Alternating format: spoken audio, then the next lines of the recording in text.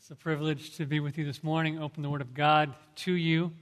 I wanted to start by just repeating an encouragement that Austin mentioned. This evening, 6 o'clock, we'll be back here. And Abner Chow has been going through a series on the book of Genesis. It's been just so helpful, so encouraging. So please come back this evening. And as we've been going through that series, I've been thinking more about the life of Moses, the author of Genesis and the rest of the Torah. And really, Moses is just this unique character, isn't he? I mean, just a man like no other. He was chosen from his birth. He was miraculously protected as an infant. He was raised in Egypt's palace. He defied Pharaoh, the most powerful man in the world at the time. And he works these amazing miracles, turning water into blood and frogs and gnats and darkness and parts the Red Sea. He goes up on a mountain that the Israelites can't even touch. When he comes down from the mountain, his face is shining so brightly that the Israelites are terrified of him. An amazing life. He's the first one to write a part of the Bible. He's also a songwriter. We already read Psalm 90. But another one of his greatest hits, of course, we find in the book of Revelation when it says that those who conquered the beast were singing whose song? They were singing Moses' psalm. Pretty amazing. And yet, despite all of his greatness, the Bible says that Moses was the humblest man that walked the earth. He was an exemplary leader, a type of the one to come. He patiently bore with the wicked, complaining people time after time. Remember, just days out of Egypt, they were already saying, let's go back to Egypt. I'd rather be a slave of Pharaoh than a servant of Yahweh. And every time he runs to God and falls on his face and pleads on their behalf. You remember when Israel complained and when they rebelled that God sentenced them to death after 40 years of wandering in the wilderness. And it was so bad that at least twice God had had enough. God said to Moses he was ready to annihilate the people of Israel and start a new nation with Moses. And every time Moses displays such humility, falls on his face and intercedes for Israel and saves them from extinction. And in Numbers chapter 20, if you have your Bible, we'll be in the book of Numbers chapter 20. The 40 years of the wilderness wanderings were up. The last of the first generation had died out. In fact, Miriam and Aaron both die in this chapter. It's time to enter into the promised land. And what do you suppose happens, right? Does this second generation of Israelites, the children, do they learn from the sins of their fathers? No, they complain. They say, there's no water. I'm thirsty. I wish I died with my parents. Everything seems as usual. God promises that he's going to give them water. And though he had commanded Moses to strike the rock to bring forth water last time at Horeb, this time he tells Moses to speak to the rock. However, Moses hits it twice. And you know the story. God judges Moses severely without mercy and without partiality. Tells Moses that he must die and not enter the promised land because he had rebelled. When Moses later on pleads for God to change his mind, God gets angry and tells him to be quiet. Now, I don't know if you remember the first time that you heard that story. I do not. But I do remember the first time I read it to my children. And it is just shocking. Like if you're just reading through the narrative and you don't know what's coming. I mean, this is Moses. I mean, Moses has never disobeyed really in the text before. You're like, God, really? Moses? Your friend? After everything he's done, he's going to die and just for hitting the rock? I mean, it seems a little bit strict, doesn't it? It seems a little bit severe.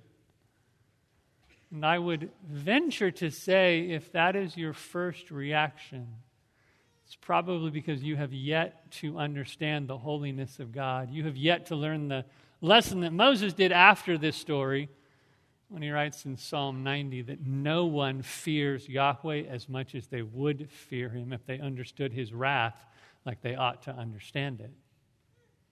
And I would also venture to say that if you think God should have shown Moses a little bit of favoritism for being his friend, That the root cause of that is probably that you're hoping and thinking that maybe God's going to show you a little bit of favoritism as well.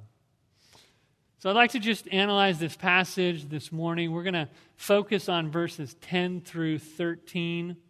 We're going to divide the text into just two ways that God acts to deepen our fear for him. Two ways that God acts to deepen our fear of him. First, we'll see blind mercy and then blind justice. Blind mercy and blind justice. To get us a little bit into the context, we're going to read starting in verse 1. We'll read Numbers chapter 21 through 13. That says the word of God. Then the sons of Israel, the whole congregation, came to the wilderness of Zin in the first month. And the people stayed at Kadesh, and Miriam died there and was buried there. Now there was no water for the congregation, and they assembled themselves against Moses and Aaron. Thus the people contended with Moses and spoke, saying, "If only we had breathed our last when our brothers breathed their last before Yahweh. Why then have you brought the assembly of Yahweh into this wilderness for us and our beasts to die here? And why have you made us come up from Egypt to bring us to this evil place? It is not a place of grain or figs or vines or pomegranates, nor is there water to drink." And Moses and Aaron came in from the presence of the assembly to the doorway of the tent of meeting and fell on their faces. Then the glory of Yahweh appeared to them, and Yahweh spoke to Moses, saying, "Take the rock, and you and your brother Aaron assemble the congregation and speak to the rock before their eyes, that it may yield its water. Thus it shall bring forth water for them out of the rock, and let the congregation and their beasts drink."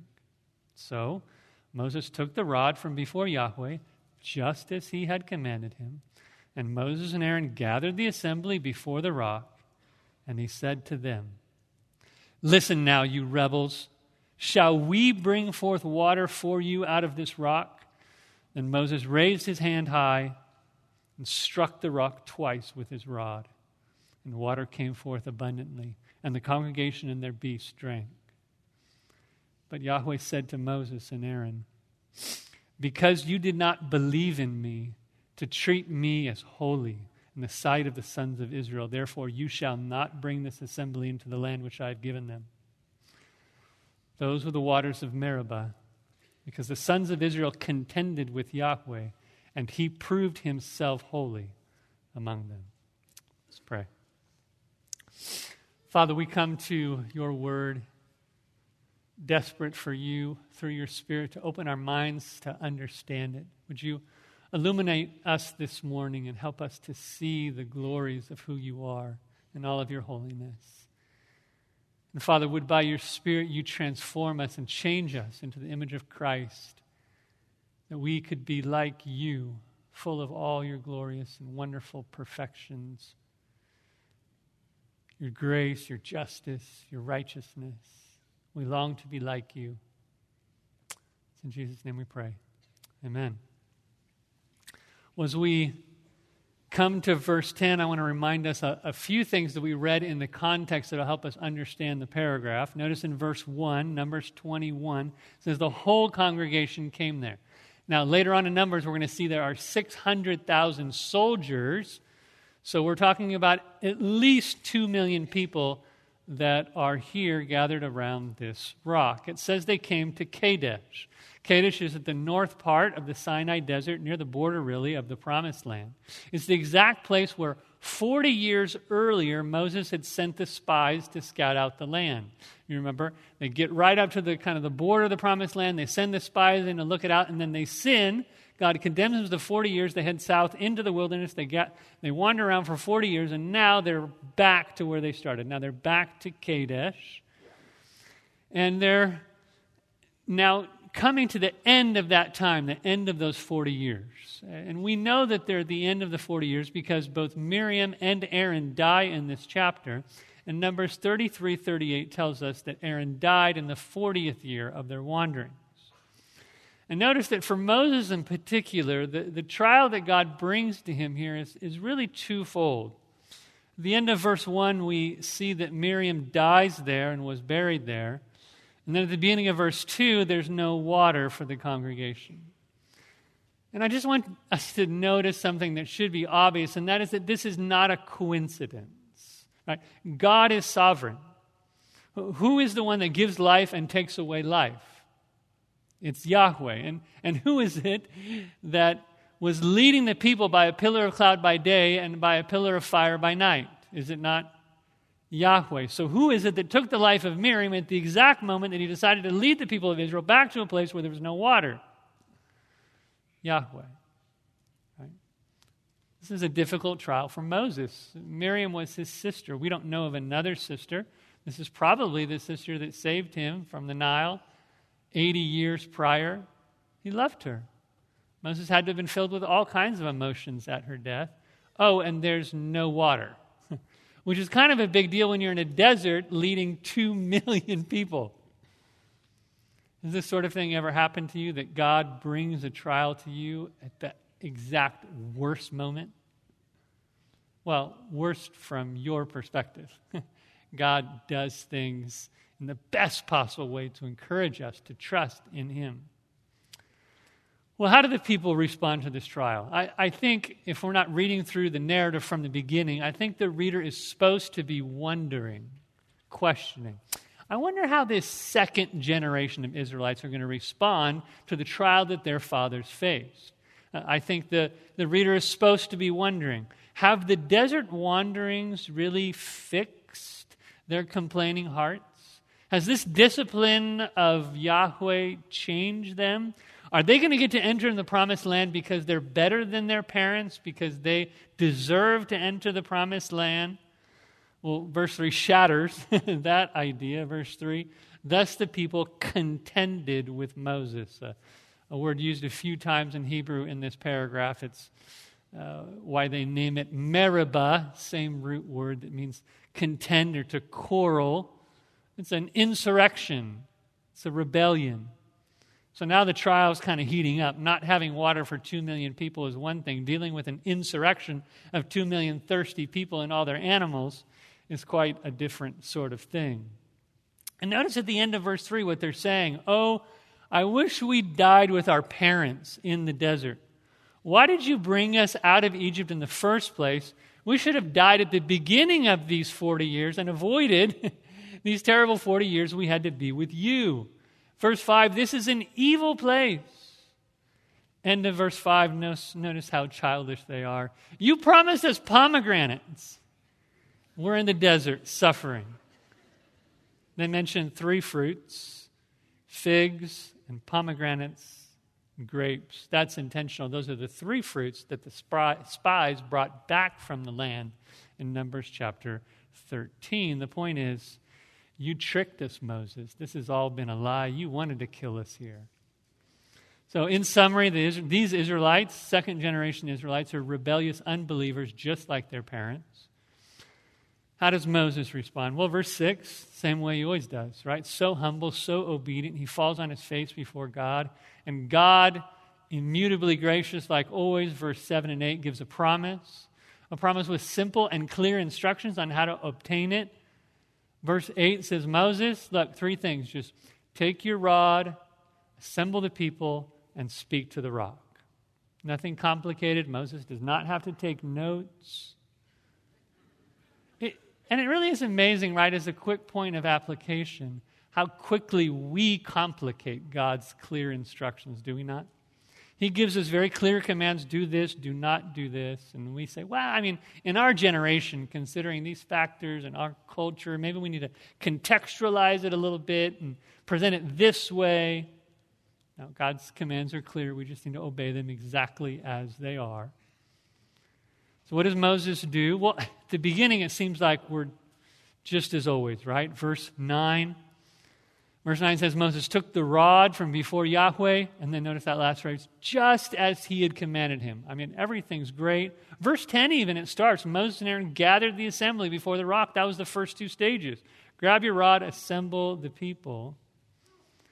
And that's when we get to our first point, blind mercy. Blind mercy. Notice the stage is set. Everyone is ready for Moses to obey Yahweh and save the day, just like always. They're going to get to behold the wonders of God. And then verse 10, Moses and Aaron gathered the assembly before the rock, and he said to them. And in that word, them, Moses has rebelled for the first time. Moses has disobeyed. Because God told him to speak to the rock, and he spoke to the people instead.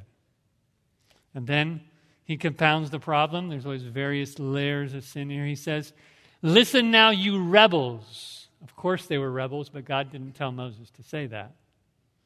Then Moses adds, "Shall we bring forth water from this rock?" And finally, verse 11, Moses strikes the rock twice. How could Moses, the man of God, do this?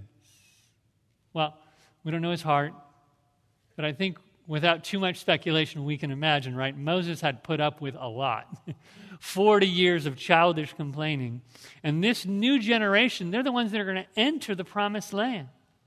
And Moses seems to be thinking that people just do not get it.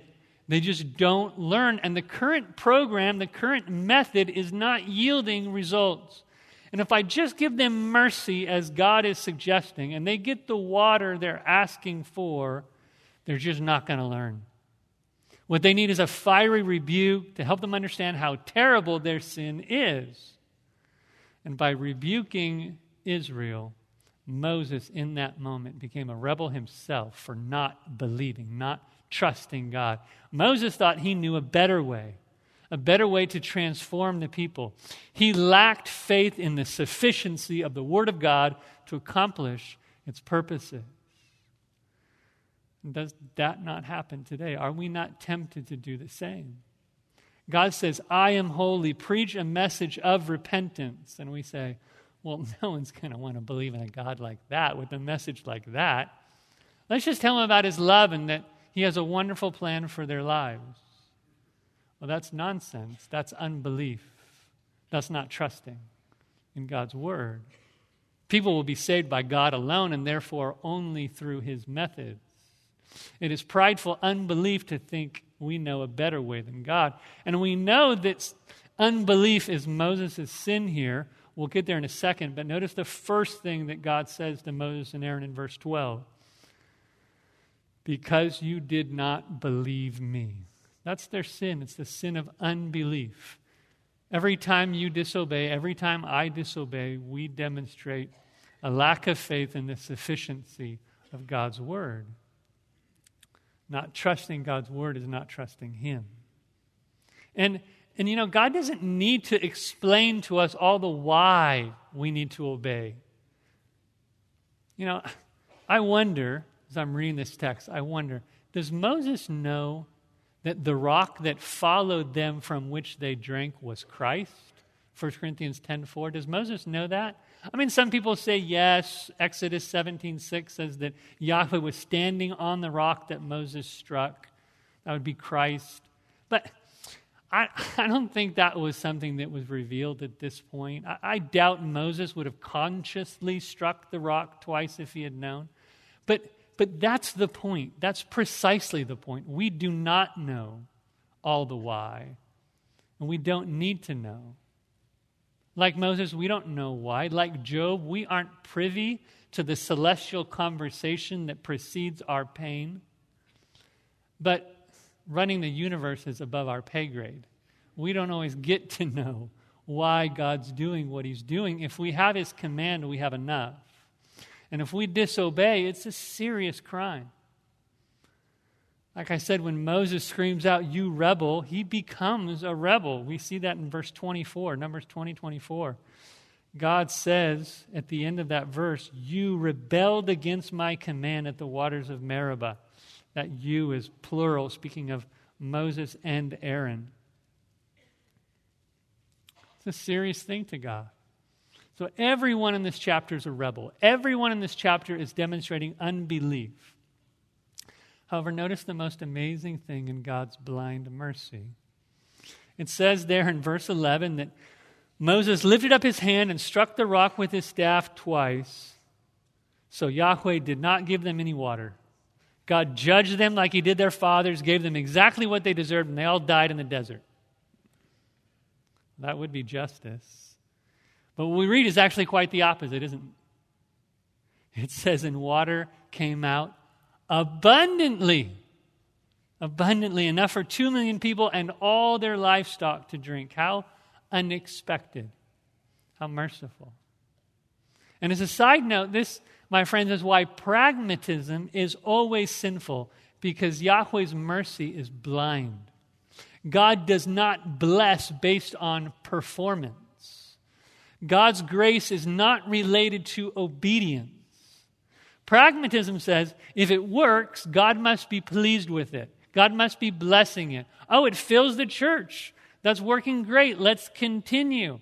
So the pragmatists would be there at Kadesh, and they see the water flowing, and they say, Moses, hit it again. It's working.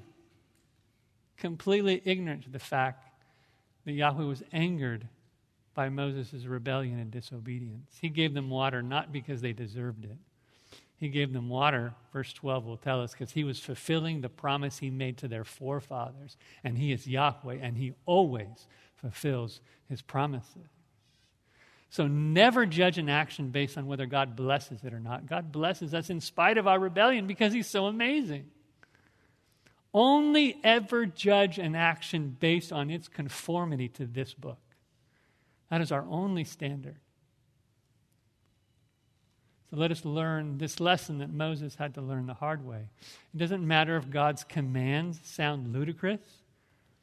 I mean, think about the command. Moses, speak to the rock and water will come out. Does that make any human sense?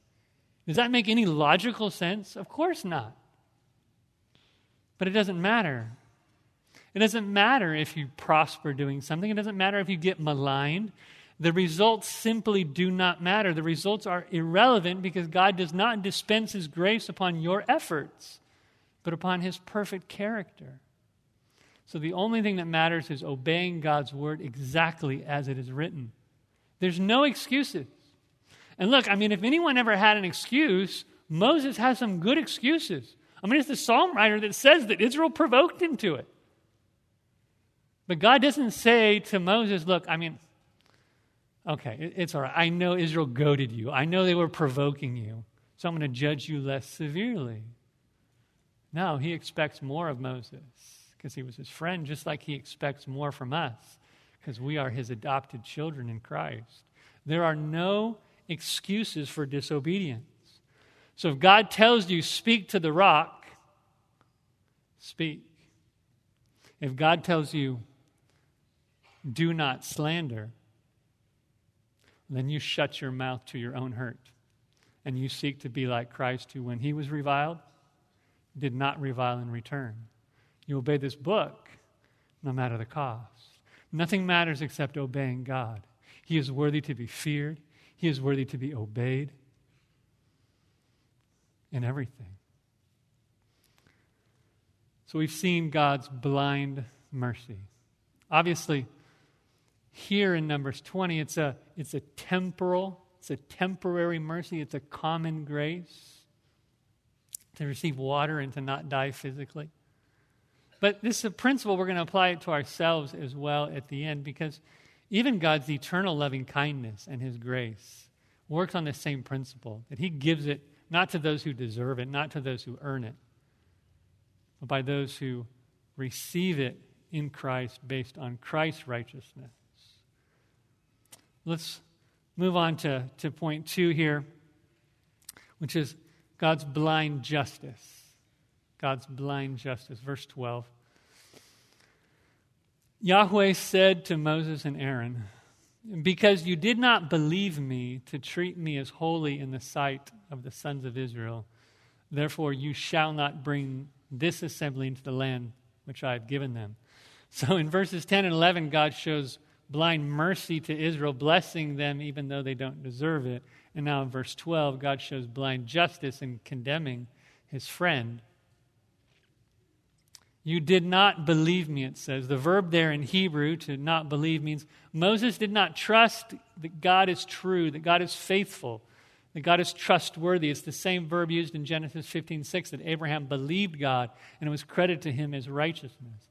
And the point is that Moses, who is a believer, and that is the pattern of his life, in this exact moment, demonstrated lack of faith. When you disobey God, you show a lack of faith. And specifically, God says, you didn't believe me enough to treat me as holy in the sight of Israel. What does that mean, to treat me as holy? Well, holy, you remember, just refers to God's separateness, that he's different than us. Isaiah tells us in Isaiah chapter 6 that God is holy, holy, holy. That means that he's full of glory, full of grandeur, full of majesty, that his perfections are magnificent. He's so different than us. And here's the point. It's God's word, exactly as God says it, that perfectly displays all that holiness and all that grandeur and all that glory and majesty.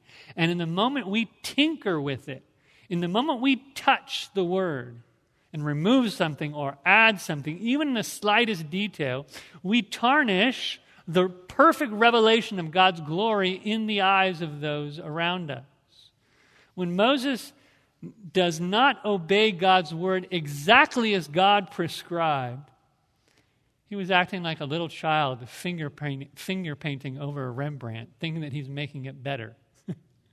And the moment you touch that painting, you've already diminished its beauty and its perfection. This word is as good as it can get. It perfectly demonstrates God's perfection. So how did Moses do that? How did Moses not show God's holiness? Well, a few observations. Let's think about Moses' words. Remember there it says, "Hear now, you rebels," he's exhorting them, "shall we bring water for you out of this rock?" Now, some people say that the only thing wrong that Moses did was hitting the rock instead of speaking to it. But that cannot be true. And we know it's not true for two reasons. One, God sentences both Moses and Aaron to death because of their rebellion, and only Moses struck the rock. So their words have to be also sinful. And actually, explicitly in Psalm 106:33, it says that Israel provoked Moses, and Moses spoke rashly with his lips. So God takes issue with the words that Moses is using here as well. And to illustrate that, I just want to compare two things that Moses says before God works a miracle. So here, when he's about to bring the water forth, he says this, "Shall we bring forth water from the rock?" And now listen to Exodus 14, verse 13. God is about to part the Red Sea, and Moses stands before the people of God and says, "Do not fear. Stand by and see the salvation of Yahweh, which he will accomplish for you today." Which of those responses shows the glory and the majesty and the holiness of Yahweh, in whom is salvation? Right? God shares his glory with no one. There is no we in Yahweh's salvation. Isaiah 48:11, for my own sake, I will do it. My glory I will not give to another. It's an amazing truth there. So Moses sinned because he did not shine forth God's glory in that moment. He inserted himself.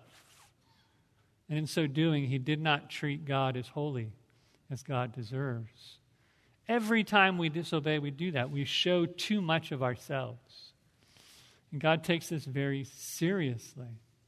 Because Moses' unbelief made Yahweh look common. It made Yahweh look like us. Moses' anger made Yahweh look like Moses. That's unacceptable. That's the root of all idolatry. That's Psalm 50, verse 21. You thought I was altogether like you, so I will rebuke you to your face because I'm not like you. The root of all idolatry is to imagine that Yahweh is like us, and he is not. And we see that so clearly here in this text, do we not? Who among us would show mercy to complaining Israel and then judge our friend Moses?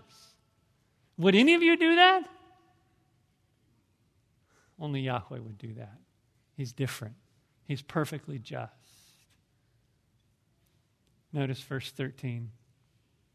Those were the waters of Meribah, because the sons of Israel contended with Yahweh, and he proved himself holy among them. So Moses did not show God's holiness to the people. So what does Moses do? What does God do? God judges Moses and shows himself even more clearly to be anything but common. And he says, you shall not bring the people into the land. I mean, it's amazing. I mean, Moses sins basically one time in this whole book, and God judges him blindly, severely, without partiality. Very unhuman-like. And I think that the emphasis of that final verse is the reflexive nature of that last verb, that Yahweh proved himself holy. He did it himself. He did it by himself. It's sort of the summary culmination of the whole passage, that they did not display God's holiness, so God did it alone in spite of them. Moses refused to show God's holiness by showing mercy to Israel. So God showed just how holy he truly is by showing mercy to Israel and then judging his friend Moses. And that makes God very different from us. Right? We judge everything based on favoritism. And God loved Moses, so we assumed he's going to treat Moses like we would, with some favoritism. Right? Every time someone criticizes Moses in this text, like Yahweh comes and defends him. He's like, why were you not afraid to speak against my friend Moses? But then when Moses sins, he gets treated like everyone else. Because sin is sin, and God is just and holy and jealous for his glory. And that's a good reminder for us. Because if we're surprised by how God judged Moses, we're going to be even more surprised. It's Hebrews 10:29 that says that we're going to face an even more severe judgment than those in the times of Moses, because we've partaken of the new covenant. We know of Christ's blood shed on the cross. We know of the Spirit he sent to us. To whom much is given, much will be required. The point is that God's judgment is blind. It's blind to who we are, but it's also blind to what we can do. Right? And this is really important, because normally when people talk about a judge, people talk about salvation, they think they can kind of build up credit for a few mistakes, right? I mean, if you ask someone on the street, like, you think you're going to heaven? Will you end up in heaven? They'll be like, well, I mean, look, I'm not a perfect person, but I think you put my works in the balance, and I've done, the good things I've done outweigh the bad. Well, that doesn't work that way with God. Moses demonstrates that. When Moses sins, there's nothing he can do to change that. In fact, like I said in Deuteronomy 3, Moses says, I pleaded with Yahweh at that time, please let me go over and see the good land beyond the Jordan. But Yahweh was angry with me because of you and would not listen to me. And Yahweh said to me, enough from you. Do not speak to me of this matter again. It doesn't matter what you do afterwards. The consequences of sin are irrevocable. And I think as Christians, we're particularly vulnerable to fall into this sort of error, because we reason, well, I'll sin, and then I'll ask forgiveness, and we'll all be covered. The blood of Christ will cleanse me perfectly. Very careful. Be very careful with that sort of reasoning for two reasons. First, because that's exactly the sort of rationale that has led to the apostasy of many who thought they were forgiven and washed by the blood of Christ, when in actuality they never knew him. And secondly, though the cross of Christ has cleared us from eternal condemnation, it does not save us from the temporal consequences of our sin. And Moses demonstrates that fact. Right? Moses will not be facing eternal condemnation in heaven for this rebellion, but he did lose his reward. He did have to die. Paul says in Galatians 6:7, do not be deceived. God cannot be mocked. For whatever a man sows, that also will he reap. If you think you can sin and not face any consequences, you think you can mock God, and you are wrong. More wrong than you can imagine, because Yahweh always wins, and that's the point of verse 13. That last phrase, right? It's Israel contended with Yahweh. Israel fought with Yahweh. And who won the fight? Who wins? He proved himself holy among them. They did not show Yahweh as holy, so he did it himself. He wanted to announce to the world that he is the great I am. And he can fulfill his promises. Promise that he made to Abraham hundreds of years earlier. He wanted to show mercy to this rebellious people and demonstrate his grace to the world. So Yahweh wanted mercy, and Moses wanted severity. And who won? Yahweh showed mercy to the people and severity only to Moses. God wins. The people receive their water. God accomplishes his plan. Nothing can interfere with his plan. Sometimes when I think of God's holiness, his glory, I think of a freight train coming down the tracks. And you can get on and enjoy the ride, or you can get pummeled. But you're not going to stop it. You're not going to slow it down. You're not going to divert its course. Yahweh will glorify himself.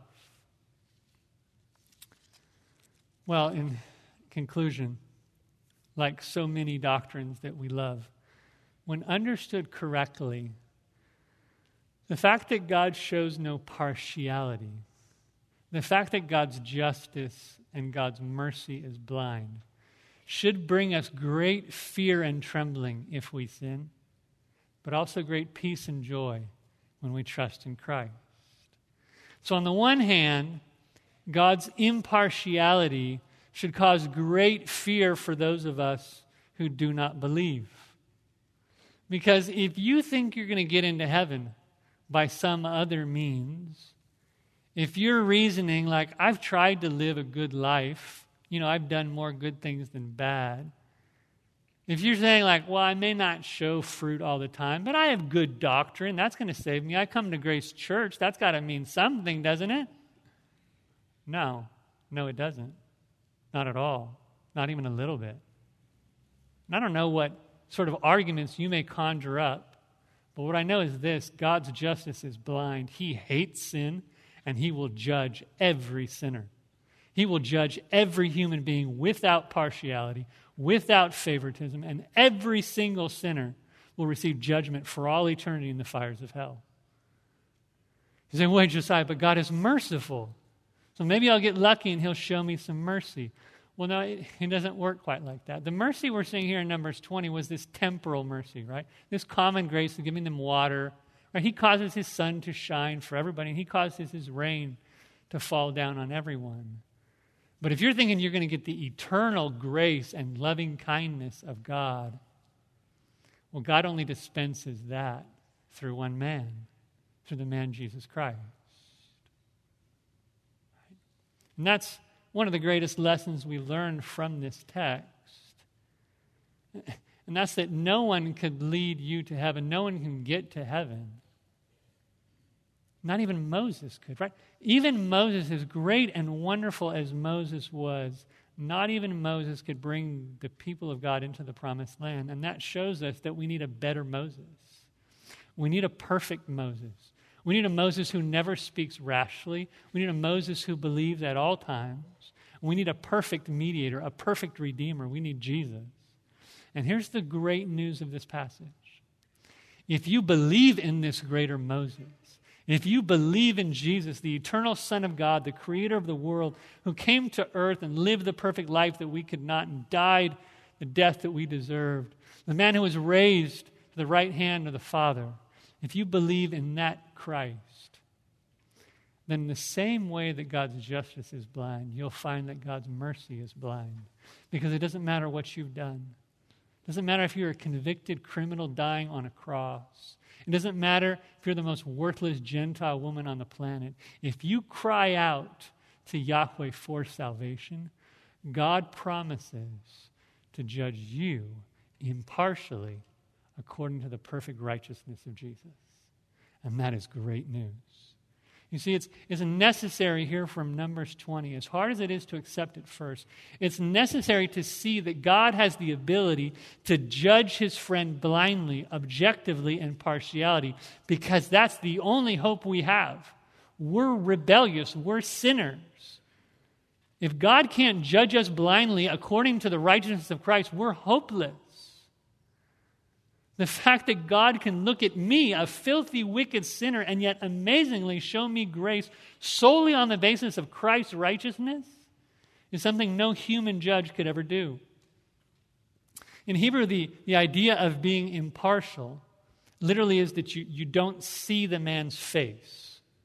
Partial is that you're looking at their face when you judge. Impartial is you don't see their face.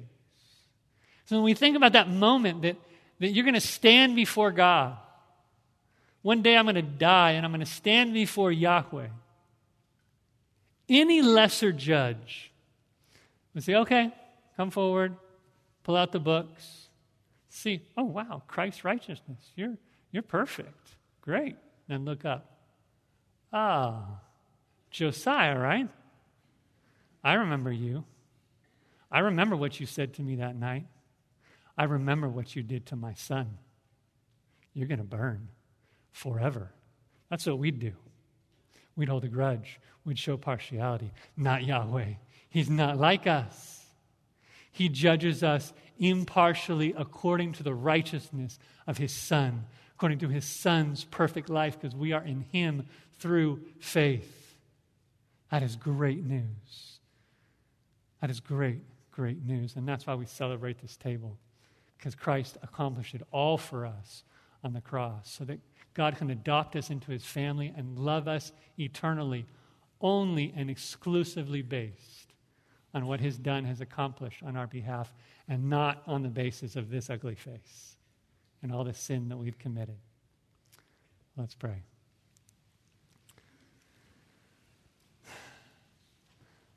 What a God we serve. You are amazing, Father. Your character is just astounding. And we marvel at your perfections. We marvel at your grandeur. And we thank you that you have made a way for us to know you through Jesus Christ, the image of our invisible God, the splendor of your majesty. And we praise you in his name, and we thank you for this time so we can come to your word and be corrected. We lament the fact that so often we disbelieve your word and we disobey. We pray that your Spirit would strengthen us to live in humility before you. That we would live in such a way with such obedience that the world would see that you are holy and that you are great and that you are worthy to be feared. In Jesus' name we pray. Amen.